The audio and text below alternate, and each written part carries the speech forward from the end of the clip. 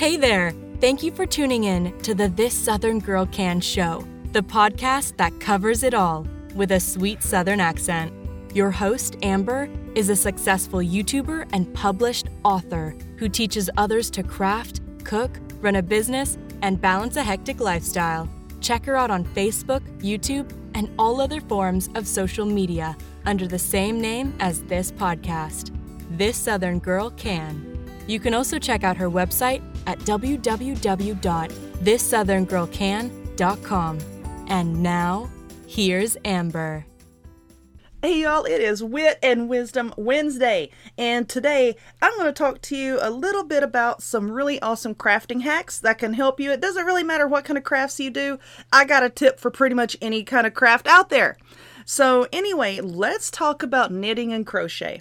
Now, I have a yarn bowl that someone had given me for Christmas a few years back, but it's made out of ceramic, and I am terrified that I'm going to break this thing, and it's very sentimental to me. But did you know that you can put your yarn in a bowl or a mason jar or, whatever kind of container that you have like that? And those little binder clips? They're the little black metal clips and with the two silver metal arms.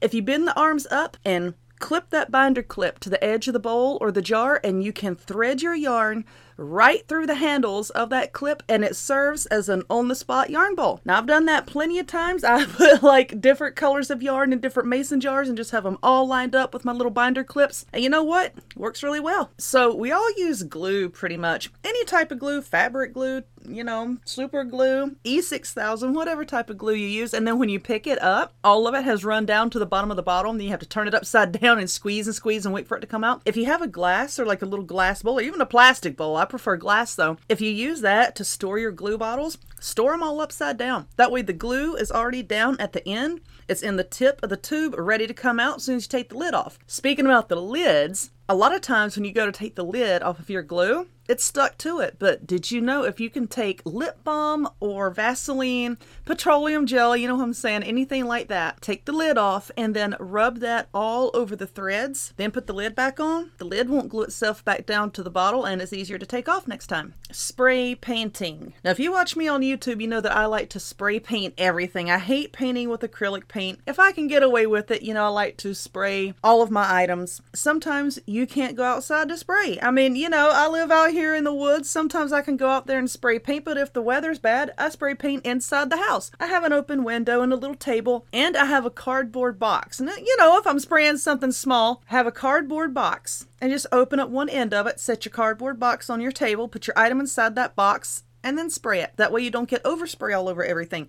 Even though you have a fan, because I have a little fan sitting over here, a fan blowing the fumes outside, even though you might have that, sometimes you get a little bit of overspray on stuff. And if you use that cardboard box trick, it really cuts down on that. About your scissors. Now let's talk about scissors. Is there really anything more infuriating than when you go to pick up your scissors and you go to use them and they're dull? But you can sharpen them up by using a medium grit sandpaper. Now, if you don't have sandpaper, you can take some aluminum foil, about 5 or 6 layers of aluminum foil, and cut through that. But if you have like a medium grit sandpaper, not really fine grit, it depends on how rough your scissors are, okay? You can use a fine grit, but I found that a medium grit works best. Just cut through that a few times with your scissors and it'll sharpen them up. If you use beads, if you do any sort of crafting with little tiny items like beads or any little jewelry making components, those little containers can get expensive. The little ones that have all the little compartments that you set on your table while you're working and you just put whatever you're working with in the container, they can get expensive. I know I bought one time. It was a little over $10. But you can use an ice cube tray and it works exactly the same way. You can get ice cube trays and they stack. Do they have lids on them? No, but I use that for when I'm sitting here at my crafting table and I'm actively working on a project. You put little pinches of sequins in there. You can put beads,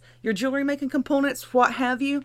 Just put them in that and stack them up. Works just fine. And going back to glue, if you use hot glue gun like I do, I use it all the time. When you're gluing stuff down, you've seen those annoying little hot glue strings. They're everywhere. They're like little spider webs. Keep a hair dryer in your craft room. I wouldn't necessarily recommend a heat gun, because if you concentrate that heat on your project too long, you can melt the glue that you've already used and then ruin your project. But you can use a hair dryer and just blow it across your project, and it blows all of those little hot glue strings away. Now, what if you're in your craft room and you're sewing and maybe you drop your container of straight pins, or going back to jewelry making things? What if you drop all of your jewelry pieces? I keep a shop vac in my craft room. I keep a shop vac and a pair of tights. I cut the leg off the tights and put it on the end of the shop vac hose, so when you drop stuff like that and you don't want to sweep it up and get it all stuck in your broom and then have to pick it out of the bristles, use the hose of the shop vac. Like I said, take a pair of tights or hose, pantyhose, whatever you have, and stick it over the end and then vacuum it all up. And then while it's still running, hold the end of the nozzle over a bowl or a jar or a container and turn it off, and all of it will just fall right on out. And if you're like me and you make a lot of wreaths and you use a lot of ribbon, and you're sitting at your table and you're working with all these different colors of ribbon and you got spools of ribbon everywhere, if you get a paper towel holder, and you can find these at Dollar Tree. I'm talking about the kind that has the base that sits flat on the table and then the middle part goes straight up and you put your paper towels down on it. You can put that on your craft table and then put your rolls of ribbon right on top of that. Just press them down on there, just like you would a roll of paper towels, and it will hold all of them while you're working, and they don't roll all over the place. Now, depending on what kind of crafting you're doing, sometimes I might use nails, sometimes not. But if you have a comb, just a regular old hair comb, you can lay that comb down on your project and then stick your nail down in between the fine teeth of it. Not the wide one, because then that's not going to help you. A wide tooth comb is not going to hold up your nail. But you just stick your nail down in between the narrow teeth of the comb. It'll hold it upright so that you can hammer it in. Or you can just use a pair of needle nose pliers to hold it if you want to. But when I'm working on smaller projects, I've found that comb trick works pretty well. So I'm going to be keeping this particular podcast short. I just wanted to bring to you a few tips and tricks that you can use in your crafting day. I hope this helped you. And if you would, please listen to some of my past podcasts, tune in for my future podcasts, and I will see y'all next time. Bye. You've been listening to the This Southern Girl Can show. If you enjoyed this podcast, don't forget to follow so you'll be notified of upcoming episodes. Take care, and we'll see you next time.